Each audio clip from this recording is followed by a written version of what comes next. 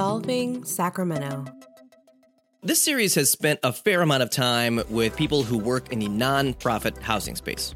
This week approaches to a related set of challenges as we hear from two people who started their own for-profit development businesses. From Solving Sacramento, I'm Nick Bruner.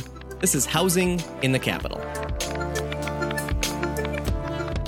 This series centers around a conversation between two people in the housing industry, the ups, the downs, sort of a microcosm of a big national conversation.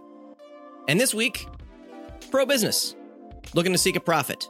What's that bring to mind? Perhaps it's the miserly Scrooge McDuck from A Christmas Carol?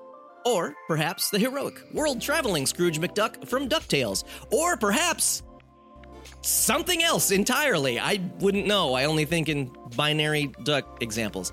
But I also learned quite a bit about the barriers to entry when you are a for-profit developer in this town, from the different regulations that you face to how you might not see a payday until a year or more after your job is complete. Who are these housing developing Sacramento-centric non-duck developers? My name is John Vignoki, and I am the founder and managing partner of a firm called Urban Capital. I work with my business partner, Chris Garner, and we focus on building new construction multifamily workforce housing units. I'm Katie Hanton, owner and principal of Vertical Pacific, specializing in civil engineering and real estate development. My main focus is infill development, similar to John, focusing on workforce housing and attainable housing units that'll better serve Sacramento and doing the site design to help make it a cohesive design process. Both Katie and John are transplants to the Sacramento region, so let's start by hearing about how they got here. I grew up in Santa Barbara, so kind of like NIMBY Central, and I grew up with a lot of housing insecurity as a kid, so this is a topic that has been lingering in the back of my mind, or this job has been an idea that's been lingering in the back of my mind. So founding the company is and focusing on this, helping solve California's affordability crisis is something near and dear to my heart. I went to school in San Luis Obispo, spent 10 years in San Francisco, another NIMBY Central, and moved to Sacramento in 2019. My wife was from here, saw all the good things that were happening, and wanted to get involved. I thought I would move back to Seattle after college, but I already knew that I couldn't afford the housing prices there. Flew out to Sacramento for a job interview and probably spent a total of 3 hours here. But I drove down P Street on the way home, going to the airport. And that's about it. I just drove down the one street and I felt like Midtown had a charm that it resonated with me. And I just felt like that's where I should start my career. So I moved here in January 2015, started doing engineering projects, mostly on luxury housing, luxury townhomes, luxury multifamily. While I got to cut my teeth as a young designer on a lot of great projects, they were also projects that I would no way be able to afford to live in. Later moved to a larger firm doing subdivisions, and that was kind of during the peak of COVID, working for a lot of big home builders, building homes that I also couldn't afford at that time. At a certain point, I just felt like that was unfulfilling and spent a little bit of time working for an industrial developer to learn that side of the business. And that was great experience as well, but also somewhat unfulfilling. And so met you and your partner, Chris Garner, I think around that same time. And we were talking about ideas on a parcel on 16th and E Street and talking about smaller attainable models. And I kind of felt like that's more the path I wanted to go in. So started my company around that same time and did the engineering design on that site and helped develop it alongside you guys, and definitely made the right choice there. There is something very quixotic about driving down the streets of Midtown and seeing all the trees and all the old homes. So I remember, and coming back to Katie's earlier comment, in 2009, 2010, 2011, the first time I really spent time in Midtown. My wife grew up in Carmichael in the burbs. And so when we met in 2006, I spent a lot of time out in the suburbs of Sacramento. And it wasn't until 2009 when we graduated that we started going down to Zuda Yoga down in Midtown on 19th and O, I believe. And I was just like, what is this place? This is so funky and cool. We did our engagement photos down, I think, at the Beat and a bunch of other places, tattoo shops. And it was just, Midtown just had this really great energy. And it just seemed like this little gem. And after living in San Francisco, I was like, this seat feels like a lot, like reminds me a lot of what I love about San Francisco. And fast forward 10 years, or actually, I guess fast forward to 2016, we bought a rental here, our first property, because we couldn't afford something in San Francisco or didn't want to to spend $1 million on a 2-bedroom, 1-bath, 800 square foot fixer upper. So there's a charm here, and it doesn't surprise me that in COVID, when people had the freedom to, leave their jobs or leave their daily commutes, it doesn't surprise me that a lot of them chose Sacramento, because it's really a hidden gem. Drive down P Street, or you drive down L Street, or whatever, stop and you look around and you're like, maybe I was wrong, So yeah, I love it here. It's funny, Katie had those same feelings I did. I just remember driving on 160 and seeing the skyline and feeling like, yeah, I want to help make an impact here. I feel like I can make an impact. I feel like I can help change the city skyline. I feel like there's so much underutilized land, and this place is such a gem. It gets such a bad rap, but it's really a fantastic community.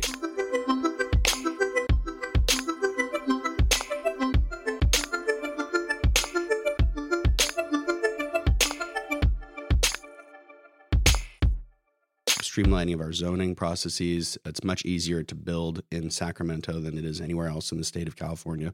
That's something that we should be proud of. That being said, Sacramento's issue is that it takes capital to build homes, and it takes capital to build apartments. And we are building a ton of apartments that are kind of naturally occurring affordable housing, even new Class A properties out in the suburbs where the costs are cheaper. So there is a bunch of affordable housing. It's not deed restricted, but it's definitely new housing supply. It is, lower rents than what you see in Midtown.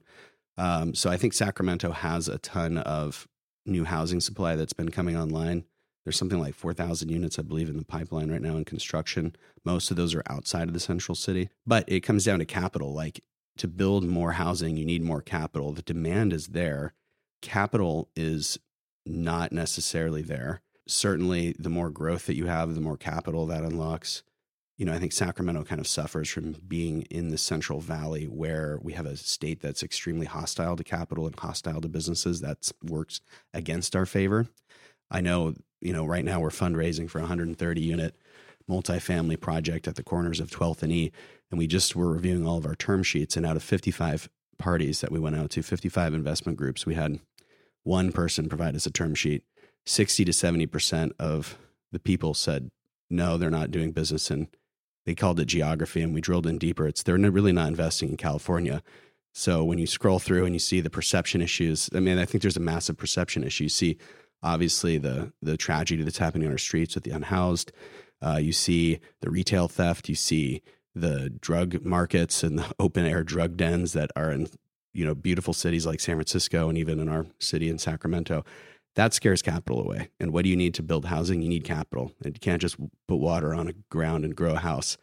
So that is one of our limiting factors here, is that if we had the capital base of a large city, we'd be able to grow faster and build more housing supply. But it's kind of a chicken and the egg. How do you get to have that large capital base? We have to have a lot of growth, and then that comes with its own set of challenges. So I'm not here to say that I'm some wise sage. Try to take things really simple. I think we can avoid it by streamlining and encouraging as much housing production as possible, and letting the market kind of decide how to best allocate capital, whatever capital it can get, to build as much housing as possible. I think politics has pitted traditional affordable housing against market rate housing for years. And the problem with that is I think it's painting market rate housing in a bad light. Market rate housing doesn't have to mean luxury housing. It can. Like you said, we still need that. We need all types of housing so that people aren't getting pushed out of, certain demographics aren't getting pushed out of housing that suits them best. But, traditional affordable housing is typically targeting individuals that are making, 50% or less of the area median income. So that's somewhere between, I think, 35 and 40 grand a year or less. And that's great. And we need that. We also need housing for people that are making, 60 to 95 grand. That's the 80% to 120% area median income. A lot of market rate developers now are pivoting to that demographic. They're building attainable workforce housing. We need both types of development to create diverse, inclusive communities where people from different tax brackets coexist in the same neighborhood on the same block. But there are policies that are kind of being floated around that are going to restrict a lot of the ability to do that. And some of those might be, forcing private developers to include, very low income units in their private development, which to me just shows a lack of understanding of how private development really works. And it's just an example of, government overreach that's really not going to help anyone. I understand why people hate BlackRock, right? Who controls trillions of dollars in assets. I love them, but I understand why people hate them. And, they're buying up swaths of single family homes all over the country and with cash, and people, I understand why people would be upset about that. And I understand why they might even hate national home builders that are, choosing to quote, build for rent, which, you're just taking, valuable units off the market, waiting out the storm for better market conditions to sell off those the sale homes. Market for right. rental market. Yeah. Right. And so that said, local developers here in Sacramento aren't even in the same galaxy as those types of conglomerates. Right. And so, you and I are in our mid 30s.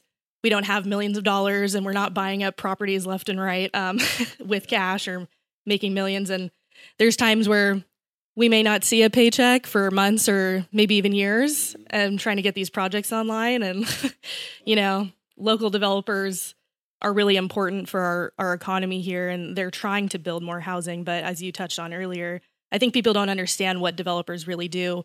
Our job is essentially to sell Sacramento to outside capital. And, we're pitching Sacramento to people outside of the area to fund housing projects here. And we need that outside investment, as you talked about.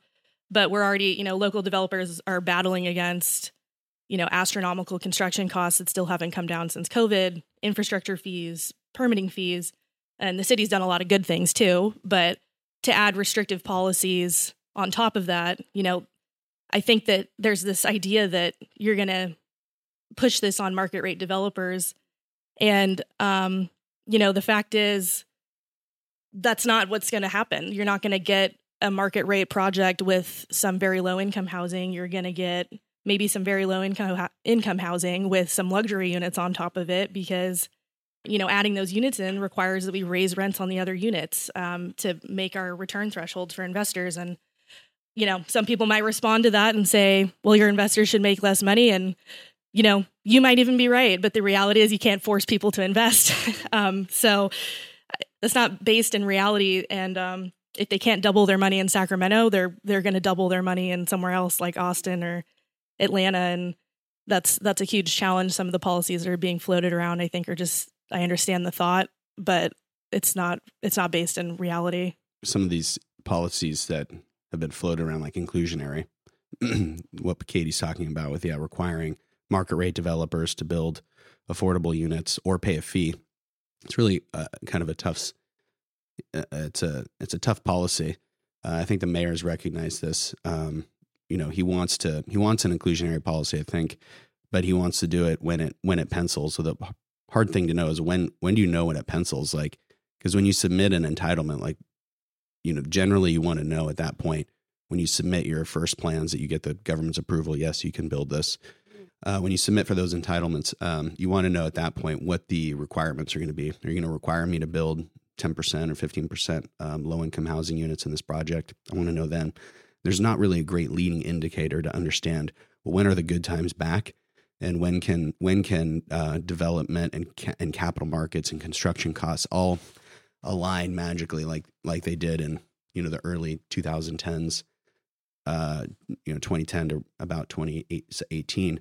Where you can actually force that policy on people and have it have the benefit of the policy outweigh the cost of the policy.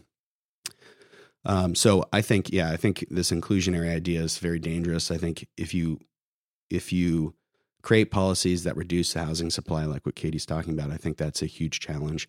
I think force is a bad tool, but it's a tool that government goes to often because it's one that it really understands well. Unfortunately, what it doesn't understand as well, especially in, I love politics, so I'll say this, especially in areas that are quote unquote more progressive than others, or maybe more democratic, they really don't understand how business works, unfortunately, and they don't understand how to partner with business. We're not all evil, greedy people. Yes, we want to make a profit. That's not a bad thing. Everybody needs to make money to put food on their table. And when you're a developer, you're putting everything on the line, your house, all of your assets. You go for like months, years without getting paid. There's nothing certain about it.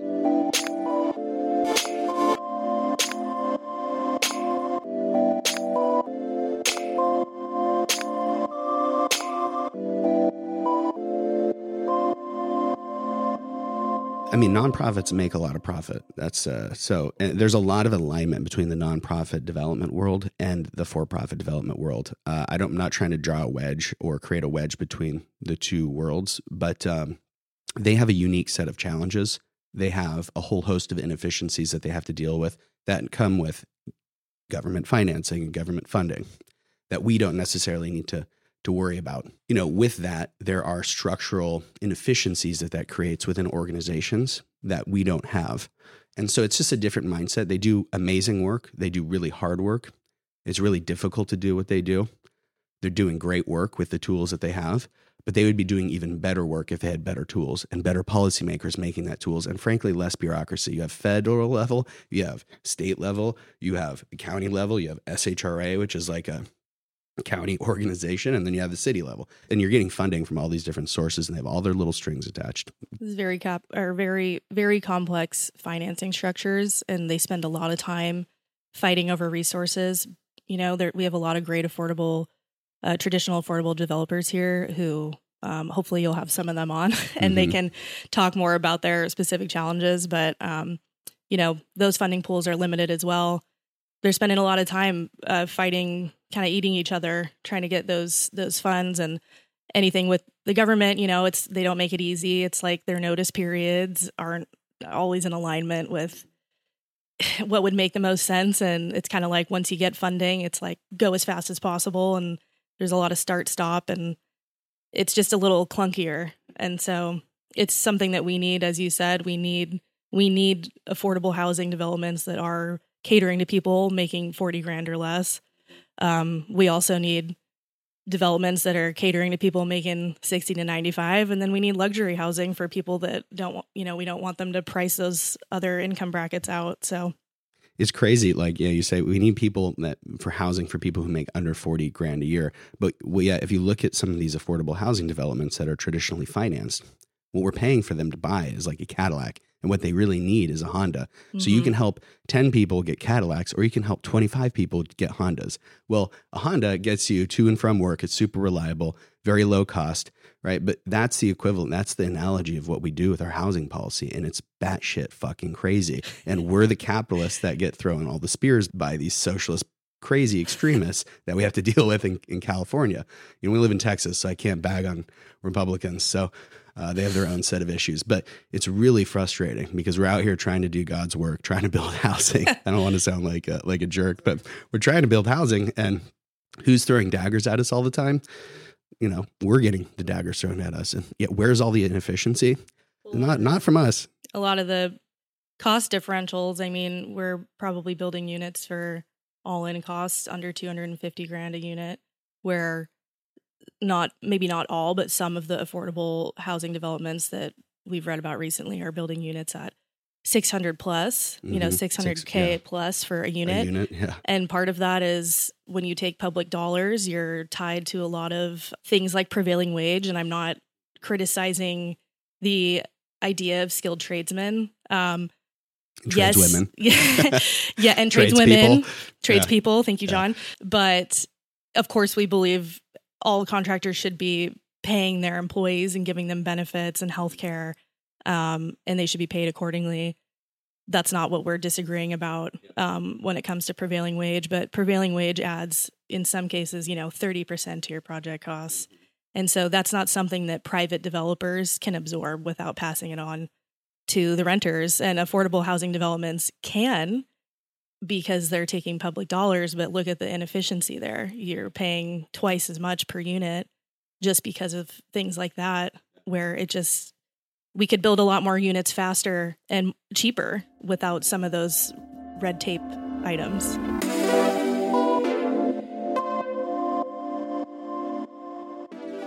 Personal financial risk, regulatory barriers, investor needs. On the journey of being a developer, there is a lot to consider. And boy, you're going to get some opinions as Housing in the Capital continues.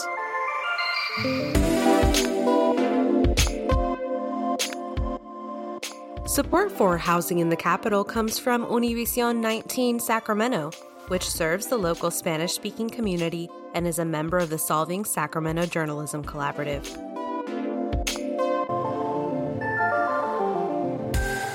It's Housing in the Capital. I'm Nick Brunner. The conversation this week is between developers John Vignoki and Katie Hanton.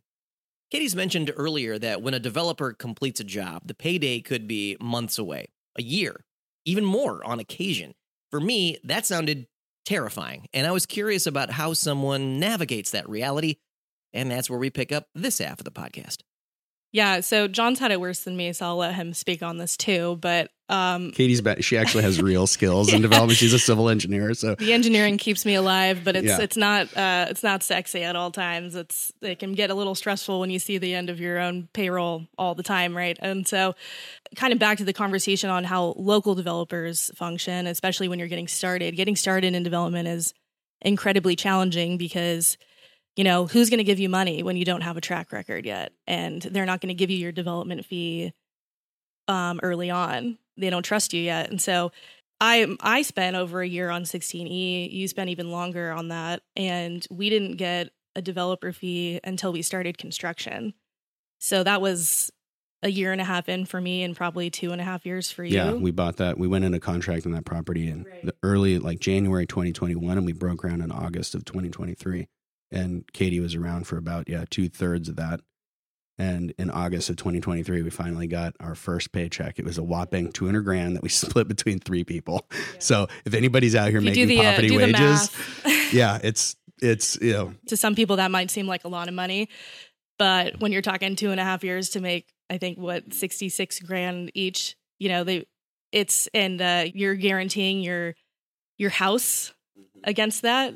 It doesn't always seem worth it, and that deters a lot of people from development. Who wants to go stake everything they've worked for, all the things that they own, your house, all of your assets, and guarantee a construction loan for a $7 million project to make, a total in the end, maybe $300,000 split between 3 people for 2.5, 3 years of work. And to add to that, when you're new, anyone that's going to help you finance it, anyone that's going to help you complete it, guarantee it, give you track record, they're all going to take a piece. And so any additional profit split that we, might have made from maybe we built it for $7 million and sold it for $10 million on this first couple projects, we're probably not going to see any of that.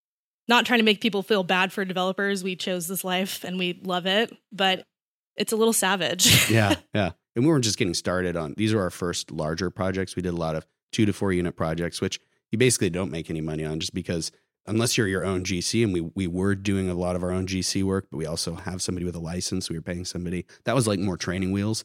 We had other projects going on, but we weren't making any money on those either. And they had similar kind of payback timelines. Like we started our project, The Grace, at the same exact time. We bought those deals as a bundle deal. We still haven't seen really a dollar from that. We haven't broken ground. We're hoping to break ground in February. But you take $66,000 over 2.5 years. I mean, you're making like $25,000 a year. I don't know many people in the labor world who would do that yet. We could qualify for very, very low income. Yeah, we could. You know what? I do like traditional affordable. Yeah. I take it back. Yeah. I want to move into some of these units. Yes, myself. Because if you look at my tax returns, they're not pretty. But luckily, I had a lot of savings and stuff built up and took all that capital and invested it. But yeah, we've got families, we've got bills, and it's hard to get started. So I think what we need are more rich developers, because if you're a rich developer, and I'm just going to go out there and say it, and especially if you're an old rich developer, you've done this, you've been kicked in the shins a lot, and it happens. People get wiped out. Satiri, he got wiped out in 2008, 2009, and he rebuilt everything from scratch. I respect the hell out of that. Satiri Kolokotronis from SKK Development, he's done over 2,000 units in the grid. He's been doing this for 40 years. He's a local developer. When you're a local developer and you're making money here, you're taking that capital and you're generally reinvesting it right back into your neighborhood. And we want that. These people care about Sacramento. So if you've ever been to Pazzanote and Ginger Elizabeth's old location, Saigon Alley, that's all Satiri's development right there. That family has done an amazing amount of good for this city. And they've been through their ups and downs like anybody in this business. It's a brutal business. And if you're not carefully managing the 10,000 variables that are involved, you can easily get your ass handed to you. Everybody goes through their ups and downs in this business, and you don't want to get out ahead of your skis too much. And you want to try to be as conservative as possible, but you also want to push the envelope and get stuff built. I think Sacramento is lucky to have a lot of smaller local developers, and lucky in the sense that they might be family-owned shops that have been here for multiple generations. I heard Satiri talk about his early beginnings one time, and I think he said that he drove through Sacramento before there was anything here with his wife, and said they were going to move here, and she cried. Yeah, she's and crying. she said, "Where is everything?" And he said, "I'm going to build it." Yeah, and he did. And so, I think he's delivered in the region probably maybe over 13, 14,000 total units, which is awesome. But you think about someone that's been here for 40 years or so, right? That's doesn't seem like that much, and it's because of all these barriers. It's awesome that he's delivered that many units, but you can kind of see how long it's going to take for just local developers to get that done. There's not enough money just in Sacramento to build to the scale that we need to build. And so that's why attracting capital from outside is really important.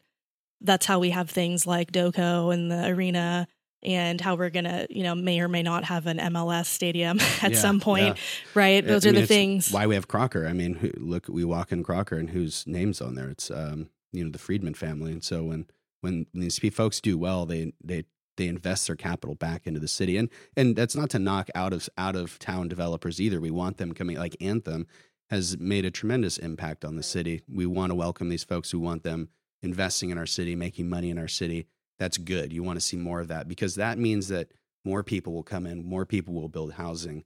And when you have that, you'll have more supply and rents won't go up as fast, and maybe they'll even go down in cases.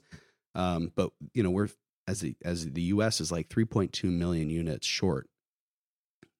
So we have a deficit of 3.2 million, and that's sprinkled around across all these jurisdictions. And that needs to get fixed, or else you're going to have a lot of pricing irregularities and challenges.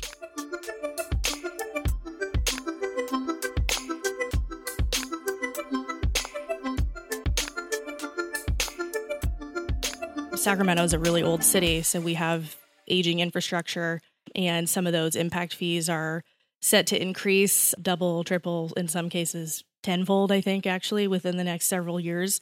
That's something that we're going to have to bear the cost of, and it's going to impact affordability. A solution for that I've heard kind of being floated around is there's been whispers of creating EIFDs, which are enhanced infrastructure financing districts. EIFDs basically allow local governments, cities, counties to leverage future property tax revenue to fund infrastructure projects, which is a great idea and something we need. I will say some of my fears around that are, again, Sacramento's the state capital. We have a lot of government buildings that don't pay property taxes.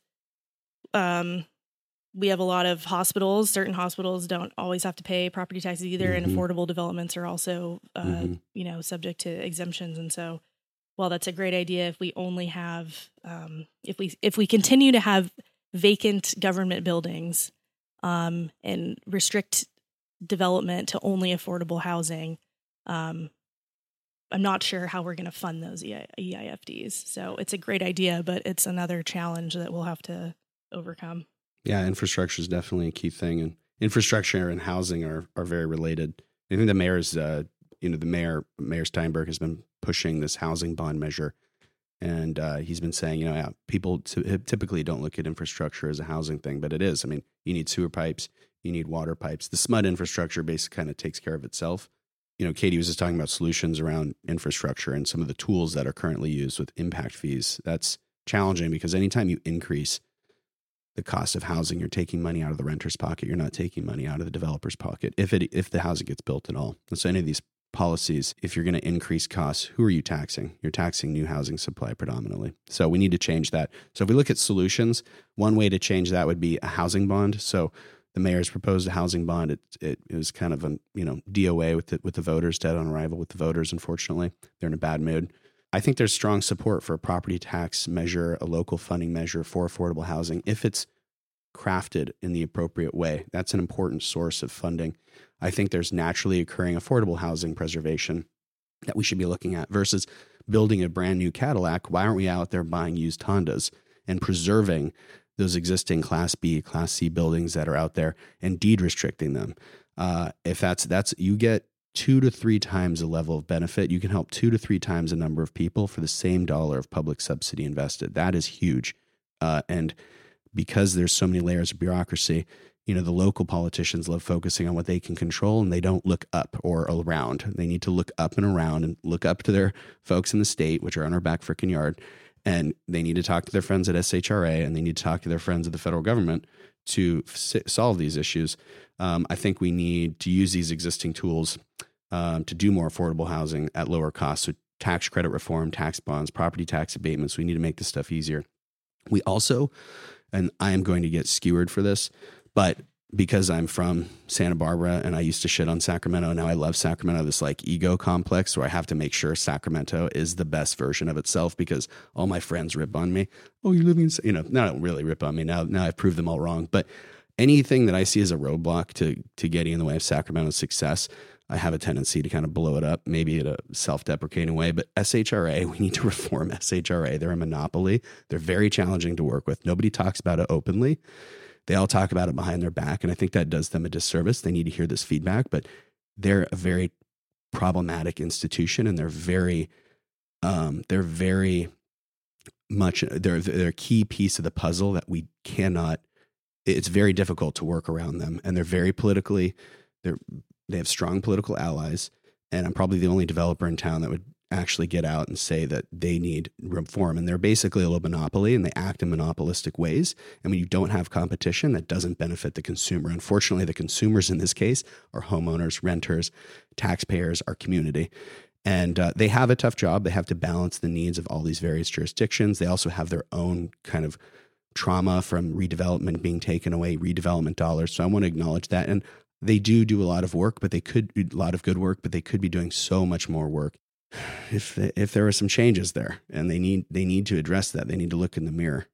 Something we didn't really talk about at all, which I think is just second nature to us now, is the attainable design, affordable housing by design, which is rather than taking government subsidies, that's traditional tax credit type affordable housing. We're doing affordable housing that's privately financed because we are building units that are smaller. And we're seeing that shift to units that are smaller. We're seeing a lot of success with it. Most cities around the globe have adopted this, right? Smaller units, minimalism. We're behind, but we're catching up. I know Americans love our space and our big stuff, and we're known for overconsumption, but we don't need as much as we think we do. Mm-hmm. Marie Kondo that. Yeah. We're seeing the impact of minimalism and smaller unit design in real time. People don't want a 500 square foot studio with a pet wash station if it means it's going to cost them, $2,000 a month to live there. They would rather they want to live in Midtown for $1,600 or less, right? And so even if it means they downsize to a 325 square foot studio, it's usually worth it. That's $300 or $400 in their pocket a month that they can use to have a better quality of life. And smaller rental housing isn't meant to be permanent for them, right? It's a stepping stone. It's a way to save on rent for a down payment, which is one of the biggest, if not the biggest, barriers to homeownership. And so, we're seeing, 19th and J was a good example. That was kind of one of the first really, micro unit projects that had units as small as 225 square feet. They did well. They're still leased up. The Julie and Mark. The Kind Project, West Sac. Julie Young and Mark Friedman, for those listening at home. Urban Elements and Fulcrum. They've got, their West Sac property, I think, was 100% leased in like 2 months. And they've got rents that are $1,400 or less, and somewhere around that 300 to maybe 350 square foot unit. And so we're seeing design with attainable rental prices in mind, makes me optimistic for people. People should be able to live in Sacramento. Entry-level workers should be able to live in downtown. Shouldn't be restricted to just high-income earners. So we need that socioeconomic diversity in our neighborhoods. If this conversation piqued your interest, be sure to stay subscribed for more. Also, weigh in. Man, oh man, we want to hear your housing questions, your comments. When was the last time you waited over a year for a paycheck? Shoot us an email, info@solvingsacramento.org. At our website, you'll find articles around housing in the city by Solving Sacramento and our journalism partners like Outward, Sacramento News and Review, Russian American Media, Sacramento Business Journal, Cap Radio, Univision 19, and the Sacramento Observer.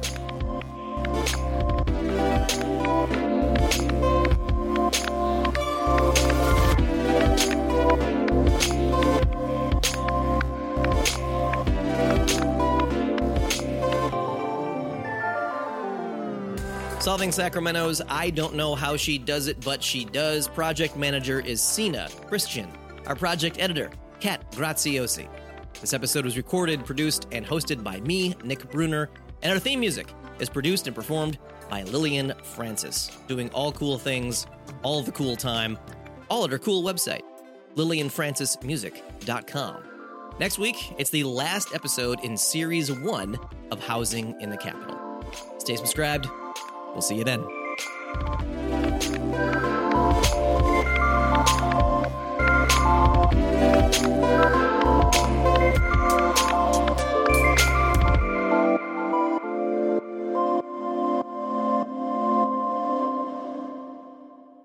This podcast is supported by funding from the Solutions Journalism Network.